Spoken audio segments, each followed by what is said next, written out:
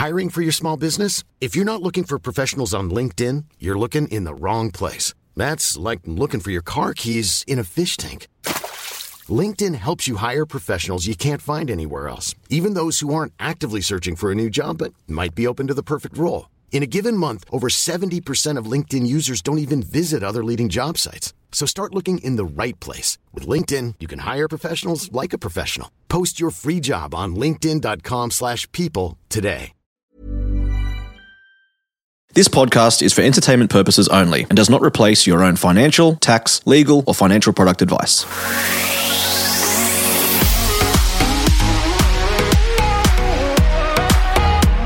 Hello, Australia and friends that are further afield. Welcome to My Millennial Property. I am Emily Wallace and I'm joined by John Pidgeon. How are you going, John? Thanks, Emily. How are you? I'm wondering if we...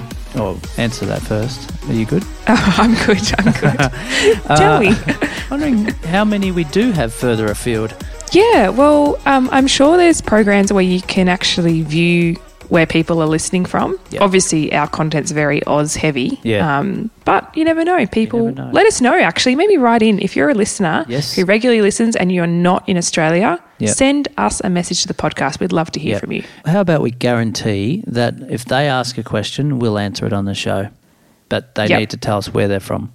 I think that's great. That's awesome. Yeah. So if you're listening and nodding going, that's me, pause this episode, do it now, and then come back. Correct. Let's do it. Now, today we are actually, looking up in the Facebook group, #property. So there's a hint for you. If you'd like us to answer a question as well as, notifying us directly, if you put the #property in your post, we're going to search those and have a little look-see at what people are asking us. So today is very much a Q&A based off some of the Facebook questions that have been submitted. And we're hoping to add a bit of value to you for those people who have asked the questions, but also, of course, we talk high level through these scenarios so that you can take something away from them as well. Yes. Yeah, we can't make them up, these things. Nope. So let's kick things off. The first one, I'll read it in full because I think it's quite important. Mm-hmm. So this one is basically in regards to someone who's inherited some money. And this is something that happens to people as time goes on and life goes on. People do inherit money. So it's an anonymous post and it says, through saving and inheritance, I'm really fortunate to have built up a solid sum of money. My financial advisor suggested I put $600K towards the deposit, leaving $400K to a share investment and emergency fund. I've got pre-approval for 1.1. I've found a house that I really love and there's going to be strong competition. Initially, my budget was 1.1, but I'm tempted to take it up 100K and take it out of that share pool to bring it up to 1.2. Am I crazy? The home is really beautifully renovated. Not much that I have to do once I move in. What do you think I should do? Great question. Great question. And first and foremost, if the figures are kind of irrelevant in terms of that's awesome that's the amount of money this person has to spend, but not everybody has that amount of money for their first property, and so regardless of figures, what we're about to talk through should be relevant to you. And I think the crux of this conversation is pushing beyond your limit. How much is too much, and how do you kind of work out where to stop? Because it's a hard thing, isn't it? It is. First of all, high level, financial advisors shouldn't be giving you advice around property. Number one, you should go to Emily for that.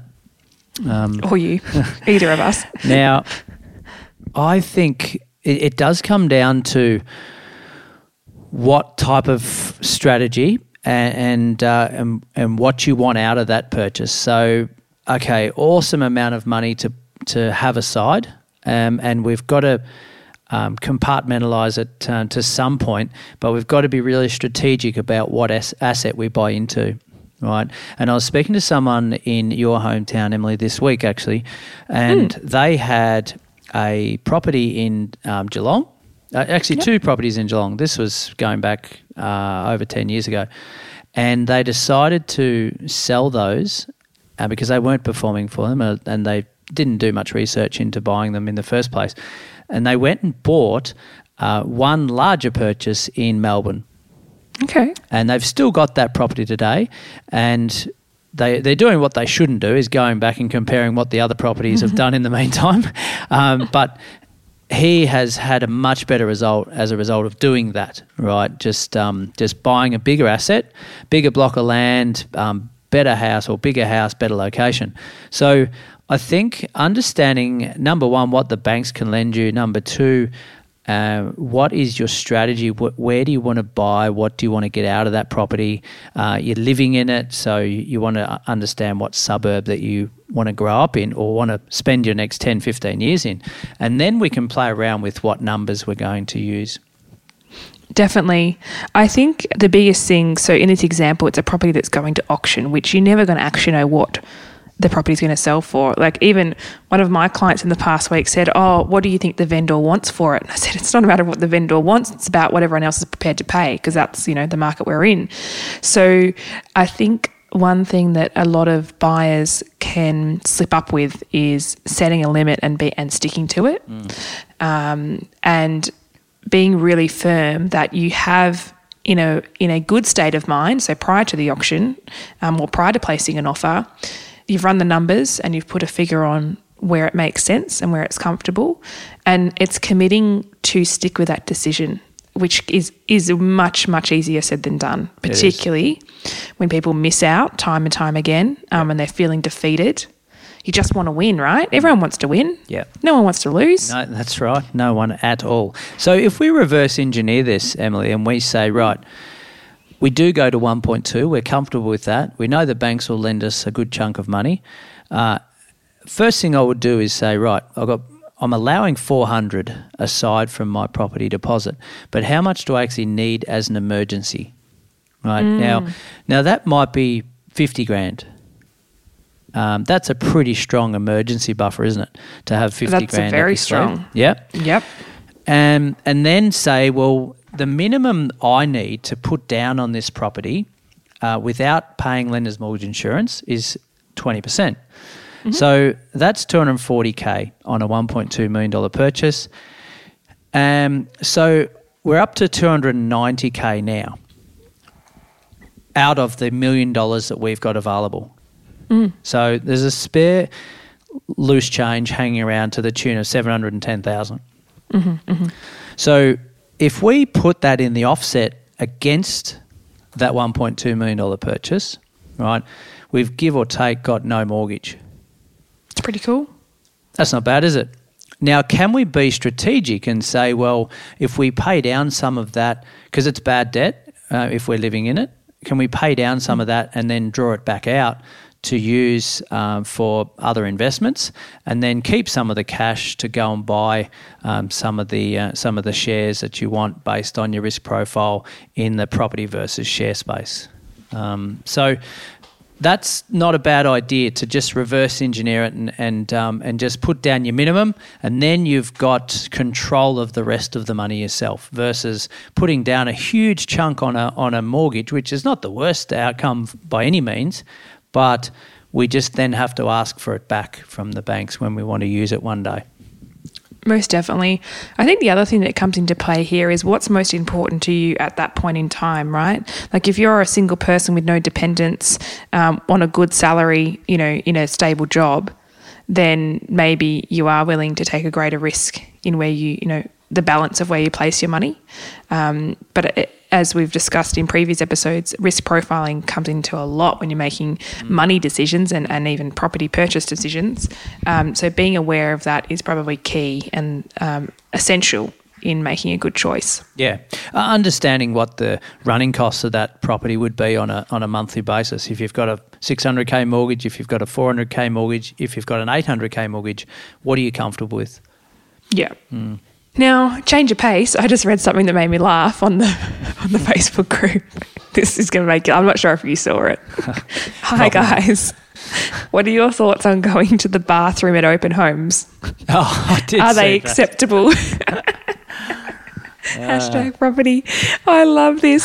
So, can I just say, and you probably find this too, John, when you go on like a tour of properties and you're out all day back to back, it is so hard to account for going to the bathroom, particularly when you're in an area that you don't know and, you don't know if the cafe will let you go to the bathroom or where the public toilets are. But personally, to date, I have never gone to the bathroom. Actually, that's a lie. Oh my gosh, I did. I snuck in once. I did when I had the house to myself because I was busting to go. Wow. But I don't know. Have you ever? No, definitely not.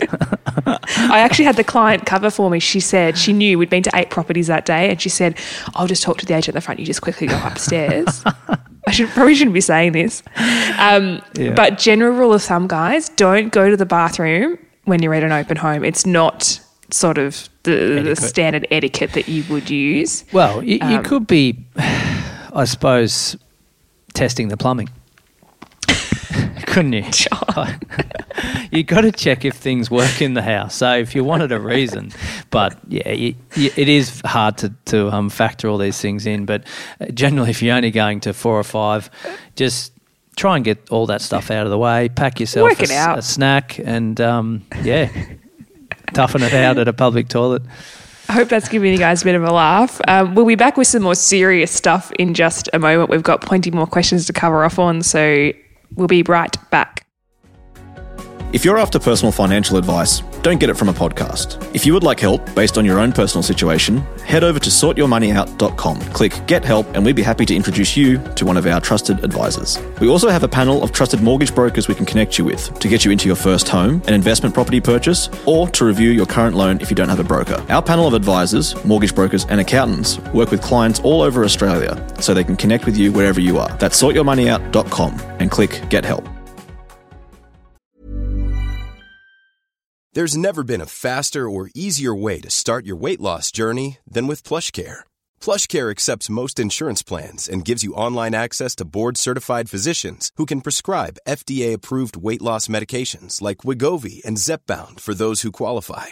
Take charge of your health and speak with a board-certified physician about a weight loss plan that's right for you. Get started today at plushcare.com/weight-loss. That's plushcare.com/weight-loss. plushcare.com/weight-loss. Many of us have those stubborn pounds that seem impossible to lose, no matter how good we eat or how hard we work out. My solution is PlushCare. PlushCare is a leading telehealth provider with doctors who are there for you day and night to partner with you in your weight loss journey. They can prescribe FDA-approved weight loss medications like Wegovy and Zepbound for those who qualify. Plus, they accept most insurance plans. To get started, visit plushcare.com/weight-loss. That's plushcare.com/weight-loss. Welcome back, everyone. We are going to be more serious than any more toilet jokes. So moving forward, question that is on the Facebook page. Anonymous post, and they have asked, just wanted some opinions on moving interstate. It's been on my mind lately to move to another state, to start something new, but I still have goals to buy a property. I know life isn't all about money. Should I stay where I am and find a job here, or find another job in a different state and start something new? So I think really it is a question of life changing, but it is a very relevant one to property, because I think it's really interesting when I hear of people moving states, or even people that we look after, that move to a new state and buy a property straight away, or even before they have moved. Now, this will always be a personal opinion that people, what they're willing to do when they move states. But I think it wouldn't be a bad idea to rent for a period of time if you're moving to a new state, to suss it out, surely. Did that person say that there's more to life than money? Yes, right. They did. Wow. Find that interesting. No, I'm joking. There's absolutely much more to life than money. Sorry, I'm just continuing on the humour from before the break, okay. Right? We're serious now, John. Yeah. Come on. So if you're renting before you're buying into a new area, I think that's very sensible. It's a very sensible way to check out what's happening in the area, getting the vibe. Can I see this long term? But I think the question was more, should I move? Wasn't it? Yeah, it was more. It was asking around if I should buy, like when I move. Okay. Sorry. Yeah, and can I just say, for an analogy, like, would you meet someone and marry them straight away, or would you maybe date them for a little bit before? I dated Amy for a little bit. It wasn't long though, but for a little bit though. Yeah, for a little bit. Yeah, it wasn't first day. Yeah. Yeah, so commitment not hard and fast on the first time you see someone. Correct. Same thing applies. Yes, that's right. Yeah, look, I think, and I did this, did it about 4 times, to be honest, was move to a different region for business opportunity or work opportunity, right? And I while I was single, no commitments, no kids, it's like, why not? What's the disadvantage? I get to see a different part of the country, meet new people, and that I was excited by that. Otherwise, I'd just remain stale in the area I was in. Well, that's what I thought anyway. So I think it depends on your personality as to whether you're someone like that or not, whether you just like that consistency of life and knowing where you live and who your friends are and where they all live. But you would definitely have to want to rent first, I believe, like you said, just to get a feel for the area. But then, don't if you've got a chunk of money sitting around that you want to invest with or buy, don't wait 3 or 4 years before you make that decision either. Yeah, don't sit on it too long. Okay, moving on. Next question. Oh, this is an interesting one. Okay, I'm about to start the process of being bought out of a property by my ex. I've had some legal advice, but also wanted some personal opinions / experiences. When buying, neither of us used the first homeowner's grant because the house was ineligible, but we did receive a stamp duty reduction. I'm conflicted on whether I should include the loss of my first homeowner's grant and the amount of stamp duty that was discounted in the settlement, and if so, do I use the maximum figures or the most relevant? For example, the $10,000 Metro or the $20,000 Regional when we bought into Metro Melbourne. So basically they're trying to account for the maximum loss by the sounds of it. And so I think probably keeping this high level, because this is a very particular situation, the process of being bought out of a property from an ex and joint ownership, let's just touch on that for a second. When you own a property together and you're both your names on title and you're going through the process of being bought out, that can be a little bit messy, can't it? Yes, it can. Yeah, there's a lot of emotions at play, isn't there? So, yeah, we're not always, well, I haven't been through it personally, but not always thinking straight and logically, and there are other parties usually come into play, i.e. Lawyers. And that can also determine which path we go down and how aggressive we get in terms of agreeing on an amount as a payout, inclusions, exclusions. Particularly if someone wants to stay obviously in the property and keep that property and be or vice versa and be bought out. One thing that I wanted to touch on as well on that just sprung to mind is when you are in a partnership and you might own your home together, but before you became a partnership, you might have owned some investments that are yours and in your name. Just be very aware that you need to protect those assets legally.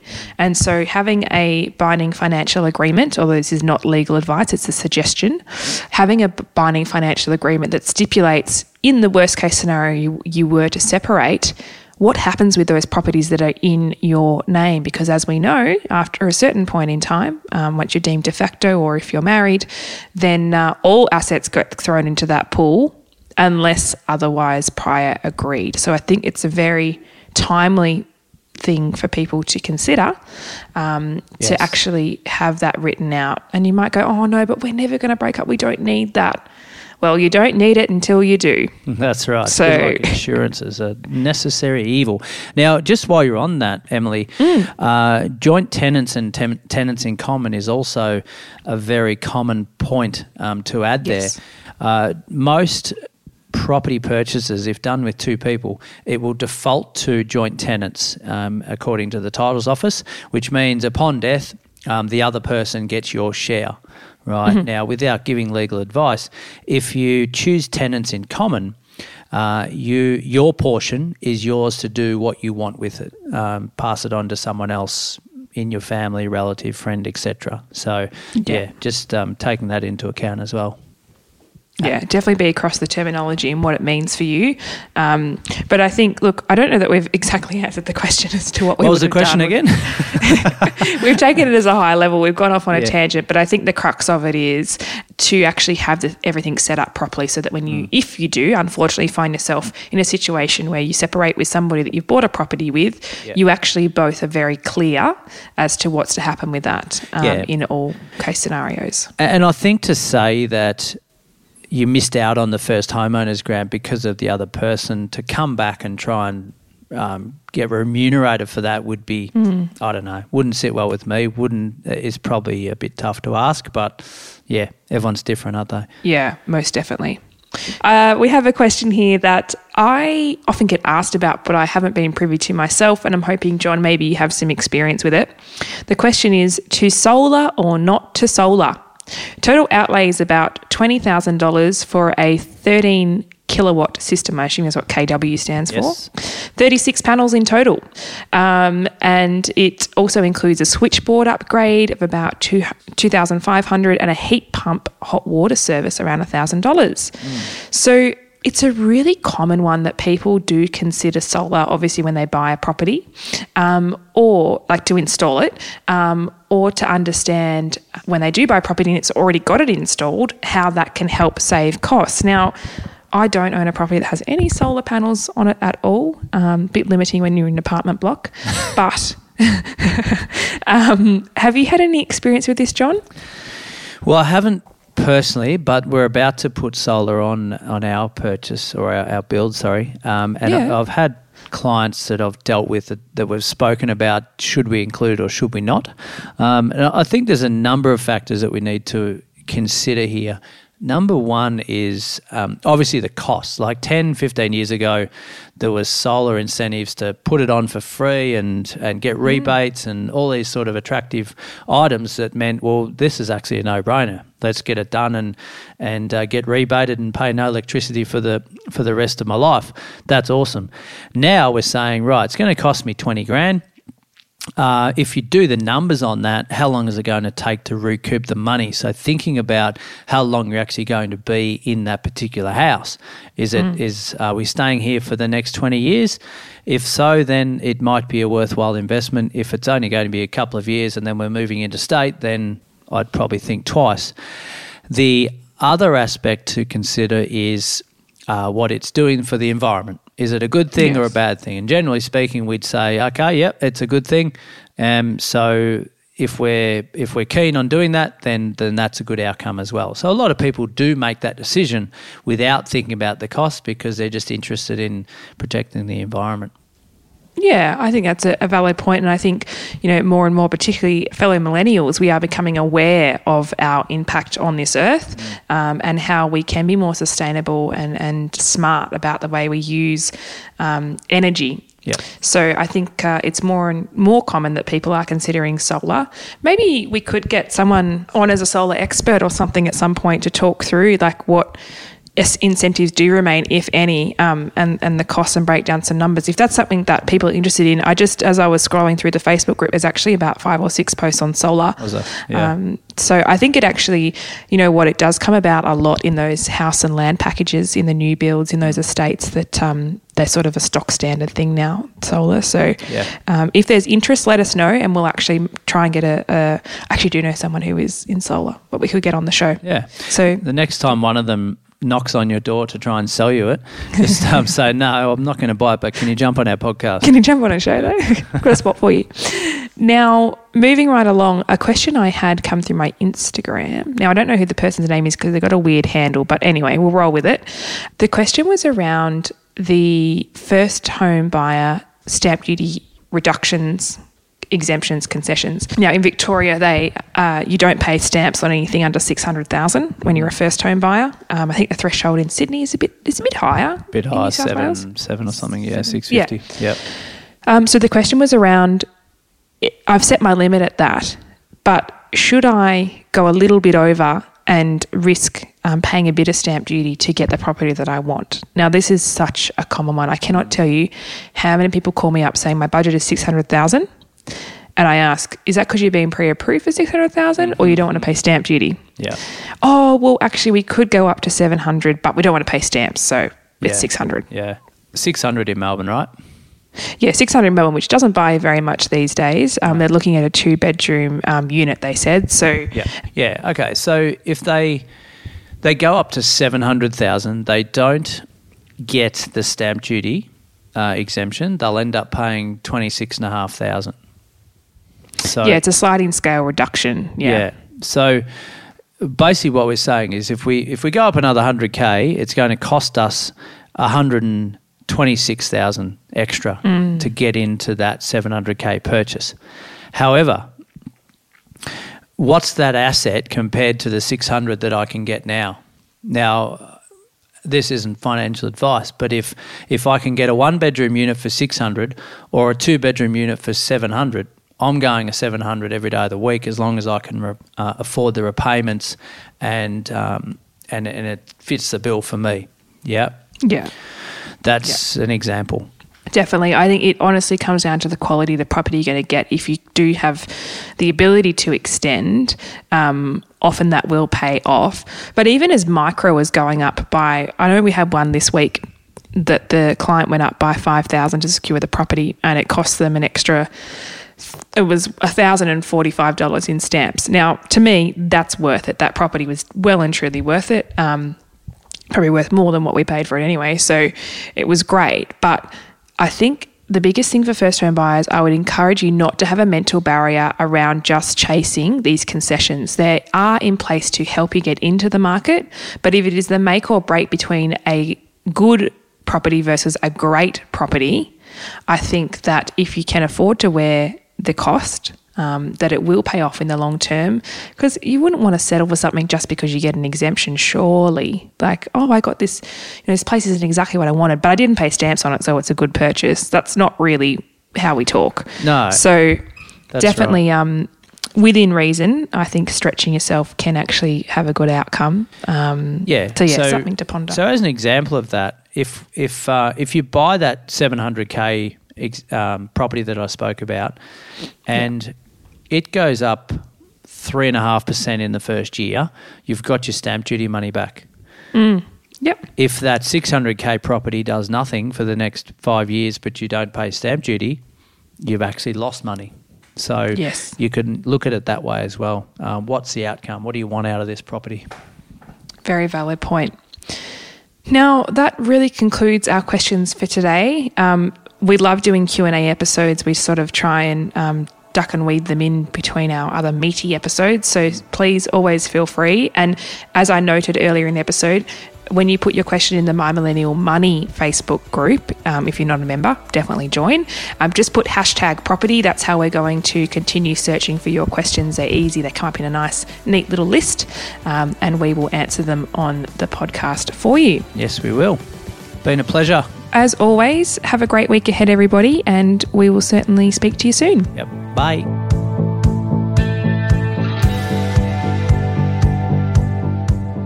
We acknowledge the Darkin Young people, traditional custodians of the land on which our studio sits, and pay respect to their elders, past and present. We extend that respect to Aboriginal and Torres Strait Islander peoples who may listen to our podcast.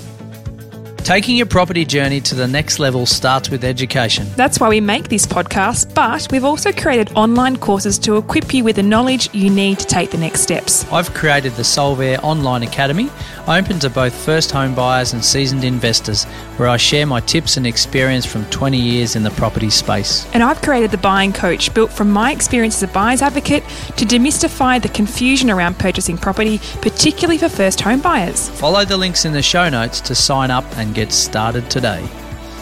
This podcast is for education and entertainment purposes. Any advice is general financial advice only, which does not take into account your objectives, financial situation, or needs. Because of that, you should consider if the advice is appropriate to you and your needs before acting on the information. If you do choose to buy a financial product, read the product disclosure statement and obtain appropriate financial advice tailored to your needs. Simo Interactive Proprietary Limited, the publisher of the podcast, is an authorised representative of Money Sherpa Proprietary Limited, which holds financial services license 451289.